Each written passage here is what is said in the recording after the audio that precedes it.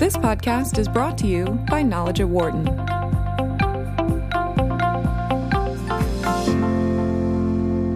The customer base audit has been called a masterpiece that challenges companies to measure the differences and dynamics between their customers. I'm Monya Dorris-Whitehead, contributing editor for Wharton School Press. I had an opportunity to talk to the three authors of the customer base audit. Pete Fader is the Francis and Pei Yuan Chia Professor of Marketing at the Wharton School. Bruce Hardy is Professor of Marketing at London Business School. And Michael Ross is SVP at Edited, a world leader in retail intelligence.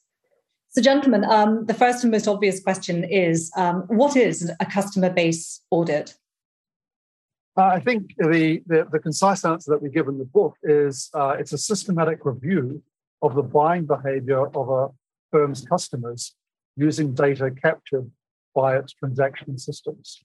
So the idea is we're just trying to summarize the actual buying behavior. We're not interested in, who they are, what they think, their attitude. It's very much about their behavior and trying to provide that high-level overview for top decision makers in the organization. Everybody understands the idea of an audit. Sometimes it brings fear into the hearts of executives, and maybe that's good. That idea of rigor, accountability, standardization, kind of a very formal way of understanding whatever entity is being audited. And in this case, the customer base has been notoriously the kind of Wild West, lacking all of that rigor and accountability. And it's about time that we do it. And I think we do a reasonable job of both motivating it and laying out that framework. And the only thing I'd add to that is that I think it's fair to say most businesses will do some customer analysis, but what we typically find is it's sort of a bit ad hoc. It's not systematic and coherent. So I guess the rationale for a customer base audit is the sort of, as Bruce said, it's about the coherence and systematic nature of the analysis that we're presenting. Okay, so how does this concept of the audit and this database kind of analysis sit within the broader concept of customer centricity? And how does it differ from the idea, I think, Bruce, you said that, of getting to know your customer? Well, the customer centricity concept, the idea that not all customers are created equal, and that if we can understand those differences, quantify them, and lean into them to really have them drive strategy and tactics, and then use them to evaluate those kinds of tactics, that's customer centricity. And as we say in the book, like right there in the subtitle of the book, the idea of a customer-based audit is the first step towards customer centricity. And we mean that sincerely, because a lot of people have taken some of these the broader ideas of customer centricity and said, yeah, let's do that. And they'll hang a banner on the lunchroom wall and they'll march ahead, but they don't necessarily have their house in order first. So not only is a customer-based audit a necessary first step once you've committed to customer centricity, but it might be, after doing an audit, the thing that really drives the desire to follow some of those customer-centric strategies. So it really is the first step, even though for me personally, it's book number 3. And I'll build on that. I think what I see is that, again, most businesses on the planet, and particularly consumer-facing businesses, have a stated aim of being customer-centric. It's almost become a kind of a necessary part of any corporate strategy. The challenge is that people then don't know what it means. And so maybe at a high level, people are saying we need to be customer-centric, but that is then interpreted through an organization in many, many different ways. And again, part of the premise of the book is we say we believe there is a very clear definition of this, which is to make the customer the unit of analysis and to look at the profitability and the performance of the business through the lens of customers. And I think if you are going to be customer centric, you do need a lot of data systems in place. You want to be able to think about how you analyze the data and so forth. And a lot of companies, especially within the marketing departments, don't really have those competencies or even know where to start. And so a customer-based audit can be a wonderful starting point for an organization. So CMO wanting to get their team to be more customer centric, to be more data focused, can use this as a simple starting point to get them thinking about the performance of the firm through the lens of the customer. It sounds like a very important and very useful idea, very important and useful concept. Why write about this now? Why hasn't this been written about before? What is it that's brought the three of you as authors together at this particular time to write this book now? Well, there's a short history and a long history to this. We can edit this out if it's too much information, but it's now about 10 years ago that I was in a lecture at Sloan School, and a lecturer, I just happened to be passing through Boston and was invited to a lecture on customer centricity given by Michael Braun. And he was talking about everything to do with the history of customer analysis and customer lifetime value modeling, and talking about the two sort of godfathers of customer analysis, sort of Fader and Hardy, who I presumed were long dead. And then when I looked them up, and realized that they were alive and well. In fact, Bruce was at London Business School down the road from where I lived. So I originally met Bruce about now, 10 or 11 years ago. We then started co-teaching a course at London Business School now about 5 or 6 years ago. And through our collaboration, we realized that the sort of topics of how to analyze a customer base were, I was coming at it from a sort of a practitioner perspective, and from a sort of working with retailers and other consumer-facing businesses. And they just, there wasn't anything in the world that actually, was books that we could look at that said this is that documented how to do this in practice. So obviously Bruce and Pete have been collaborating for a very, very long time, and so we probably started talking about a book now, I'd say maybe 4 years ago. And as with all these things, it took a bit longer than we might have hoped. And let me go a little bit further back, looking through some emails and finding the first time that Bruce Hardy put those words together, and I believe it was 2004. So it's something that we've been viewing kind of aspirationally for ourselves for quite some time. But as academics, we're too busy just writing articles for journals and so on. I think it was really important to take a step back. Let's just put aside, pushing the frontiers in terms of math and all that, and offer this much broader and hopefully impactful series of observations and suggestions. Again, been swirling around for a long time, but actually putting pen to paper, organizing our thoughts. It's considerable effort, and I think Bruce deserves a lot of credit for really pushing it ahead. Well, Pete and I have been working together since 1989, so it's quite a while. We've been playing with customer data for sort of that length of time. But back, in the early noughties, as Pete was mentioning, I was doing some work for the company, got access to their entire transaction database, and was trying to work out what kinds of analyses should I do? How can I approach this in a structured manner? And so, there are lots of things that Pete and I had done, but how could I bring that all together to have a clear report for senior management? And I distinctly remember when I put together a 3 or 4 page document, gave it to the CEO, and when I next met with him, he made the comment that I've learned more from this document than I have from all the reports that marketing has ever given me. And I thought, okay, we're onto something here, but trying to, package that all around took time. As Pete said, we had to just work out the right way of packaging it. And then, when we, connected with Michael, and he was doing similar types of analyses, just the three of us were able to sit down and formalize our thinking, and the result is the book, which is something that we're very proud of. Okay, well, let's get into the nitty-gritty then. What is or what are the benefits of running your own customer-based audit? Why do it? So I think that for me, there's it is this thing of getting the looking at the organization through the lens of the customer. A former colleague of mine used to defines marketing, or Doug Tim Ambler defines marketing as the sourcing and harvesting of an cash flow.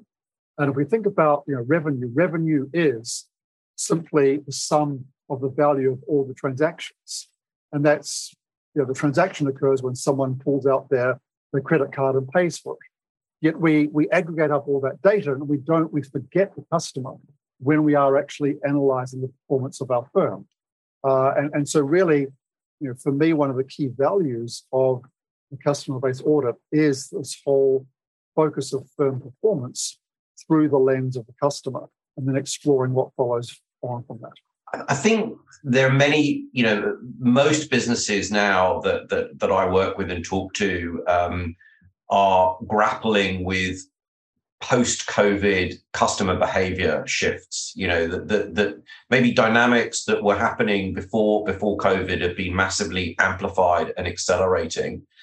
And particularly businesses that used to think in channels, well, we've got a physical channel and we've got a digital channel, have recognized that that's not how customers think.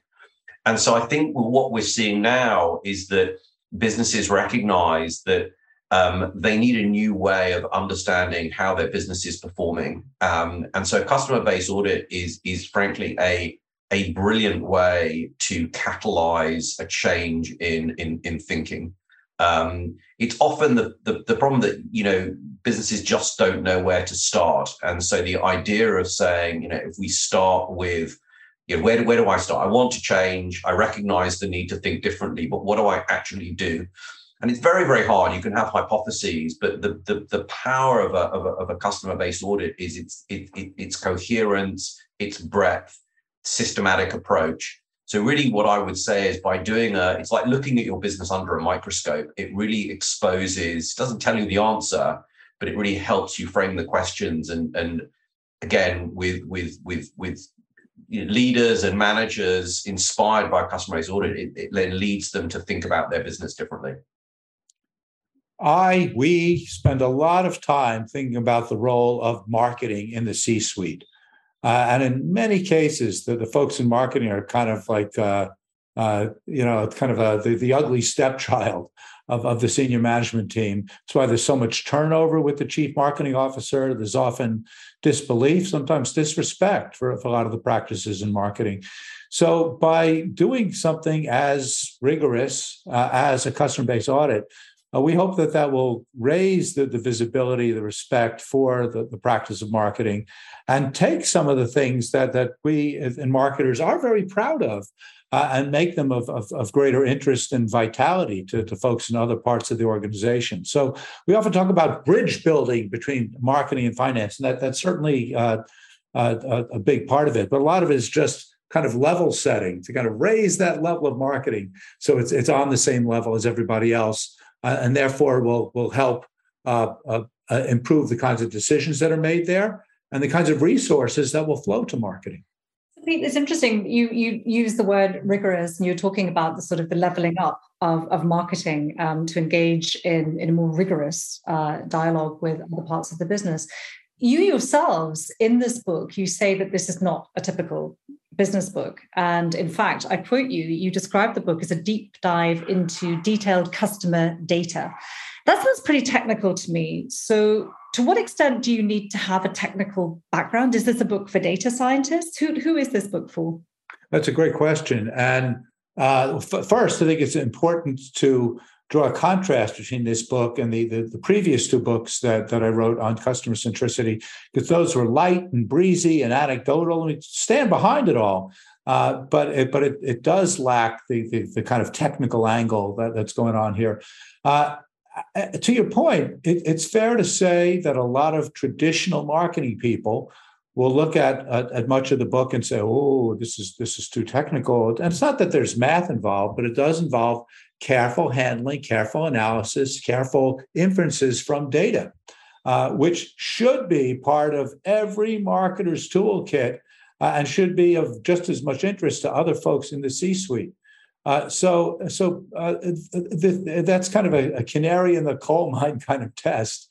And we hope it will get to the point where all firms will look at this and say, yeah, if the folks in marketing can't understand, execute, and appreciate what they're doing here, then maybe they shouldn't be in our organization. So this is part of that level raising, and time will tell how we succeed. Maybe one thing to add to that, I think most business leaders would understand that they need a pretty good grasp of accounting. You can't expect to be a senior leader and not understand the difference between a profit and loss and a balance sheet and a cash flow, and have some comfort in understanding and being able to sort of operate at that level. And I think we would describe a customer base audit as a sort of similar idea. They're unfamiliar analyses, no question about that. But we would say that every senior executive should be able to read and understand and interpret the sorts of analyses that we find in the book. The maths is really not complicated. And so it's just not familiar. And so, but from our perspective, that you're right, it's hard to imagine a leadership team that where it will be acceptable to say, oh no, this is too complicated. We can't understand it. And it's certainly, this is not for data scientists. This is much broader. And we would say is fundamental to any sort of consumer facing, or frankly, any business that has a customer base. If you're selling nuclear reactors, maybe this is not the book for you. But if you have more customers than you can print out on a couple of sheets of A4 paper, you need to be understanding these sort of analyses. And I think Michael's point about read, understand, and interpret is the key, is really important. So it's not about doing analysis. We're assuming that there will be people in the firm who are doing that analysis for you.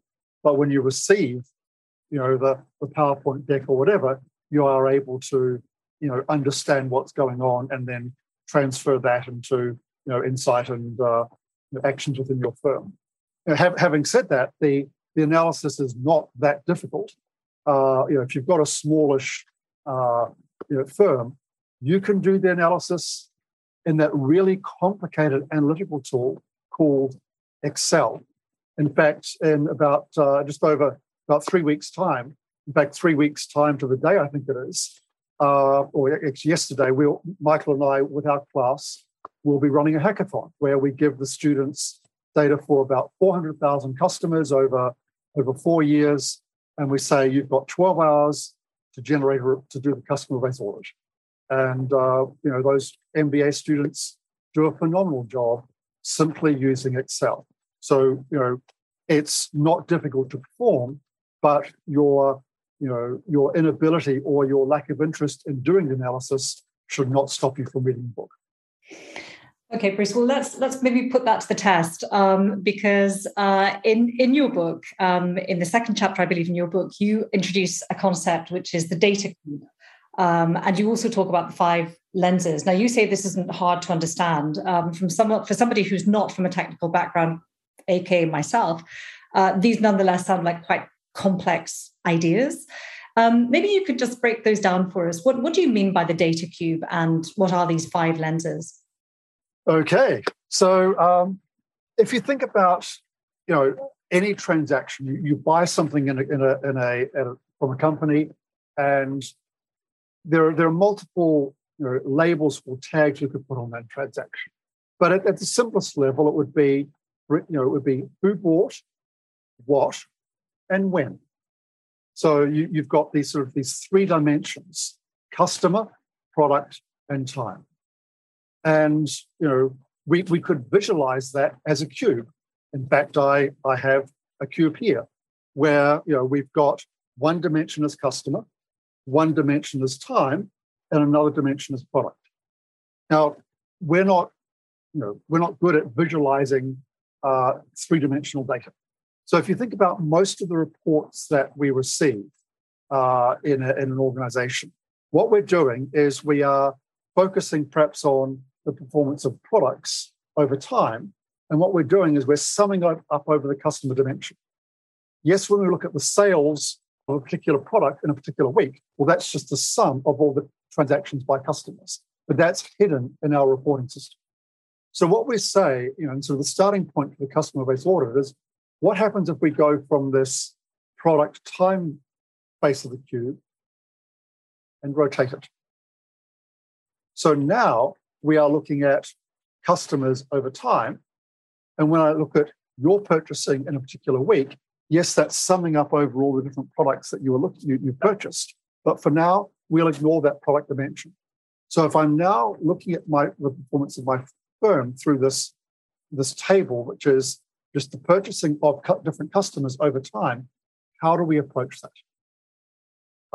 And so we propose that there are multiple ways of looking at it, but one way of organizing all the types of analyses we could undertake is through what we call the 5 lenses. And so the first lens says, let's just take one vertical slice of data. So let's look at the purchasing by all our customers in the past year. What analyses could we undertake with that? And we outline that in the third chapter. We could then say, let's look at 2 adjacent vertical slices. You say, 2021, 2020. And as we try to understand the changes in the performance of the firm through those, across those 2 time periods, let's look at those changes through the lens of the customer. So sales went up. Well, how much of that is due to acquiring new customers versus existing customers buying more? So we have 1 vertical slice, 2 vertical slice. The third lens says, let's take a horizontal slice. Let's look at what we'll call a cohort of customers, a group of customers acquired at the same time. And now let's look at the evolution of their buying behavior over time. And typically that decays over time. But let's try and understand that. Having looked at, say, one group of customers, say those acquired in, Q1 2019, we might say, well, how does that cohort, that group of customers, compare to, say, the cohort acquired in Q2 2019? So we're now comparing and contrasting two cohorts. That's the fourth lens. And the fifth lens then basically steps back and says, let's look at this whole sort of customer over time place and understand, well, how healthy is out there? So those are, perhaps a bit of a too technical dive, but that's sort of the summary of those 5 lenses. And it's important to point out that a lot of the analyses that we do in the book that we convey through the lenses, they're not new. They've been around. A lot of companies will do these things from time to time on an as-needed basis. So in some sense, you might say we're just taking practices that are out there and formalizing them. So be it. That's great. We're not necessarily trying to invent something new, but by having a coherent way to look at them and understanding where they fit with each other and when we might lean into one versus another, I think that's the real value of the cube and the lenses and the book as a whole. One of the central ideas of the book is the importance of cohorts. And when we talk about a customer cohort, we talk about a group of customers who were acquired or born in a specific period, whether that could be a year or a quarter or a month. And the power of a cohort is that the membership of a cohort is immutable. Once you're a member of a particular cohort, you are a member of that cohort for life. And the power of that is then you can understand the behavior and performance of cohorts over time. And a number of the lenses build on that concept. What we see that a number of businesses who analyze customer behavior in different ways is they will create personas, behavioral segments of customers. And the challenge with those is the membership of those groups can change over time. And so it becomes incredibly complex when you do analysis to actually understand, is this subgroup of the persona, for example, is it that it's performing badly, or is it that the membership of the persona has changed over time?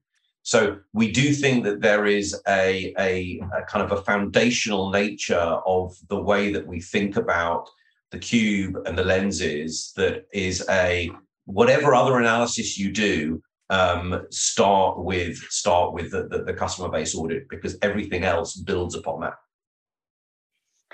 I think based on what you've just said, I'm pretty clear about what your answer will be to the next and to the final question that I have for all three of you, which is, what key idea, what core idea would you like your reader to take away from this book, from the customer base audit? What one thing, or perhaps two things, would you like your reader to just embed and take away and then action within their organization? I think customer analysis is too important to be owned by marketing. I think one of our big ideas, and I can say this in front of two marketing professors, for the sort of history, customers, that's in marketing. And we would see, if there's one idea to take away, is that this is really a CEO issue, that the opportunity is to put customers right at the heart of businesses. And to put this right on the CEO's agenda. That's what I would say, is if people are left with one idea. And also that customer analysis shouldn't be a scary proposition. Yes, there are a lot of graphs in the book, but there is a coherent, systematic way to analyze your customer base. I think some of the basic insights that you actually get into the behavior of your customers can be so powerful. We all talk about, for example, the idea that customers are not equal, but actually, and we throw around things like 80-20, but what's the reality for your firm? And just starting to unpack that can result in some phenomenal conversations about just how the firm is organized, how we structure our marketing, and so forth. So the basic analyses can be wonderful conversation starters within the organization. A lot of the work that I do, very often in conjunction with Bruce and other colleagues, is on forecasting models, predictive analytics, customer lifetime value, a lot of concepts, methods that have become really popular of late. But for a lot of companies, a lot of executives, that's a pretty heavy lift. Starting with a customer base audit, the words that we like to use in the book is that it's unashamedly descriptive, that they're just in the data that you have, without having to go out there and work with other vendors, buy other reports, there's pure gold. And we just want to help companies see that, mine it, and then feel that much more confident, that much more motivated to start taking the descriptives and start turning it into the predictives.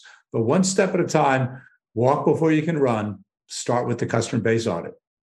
Gentlemen, thank you so much for your time. It's been a great pleasure to speak to you. The Customer Base Audit is published by Wharton School Press and is available this fall. Very best of luck with the book. And thank you again for making the time to speak to us today. Thanks very much. Thank you very much. For more insight from Knowledge at Wharton, please visit knowledge.wharton.upenn.edu.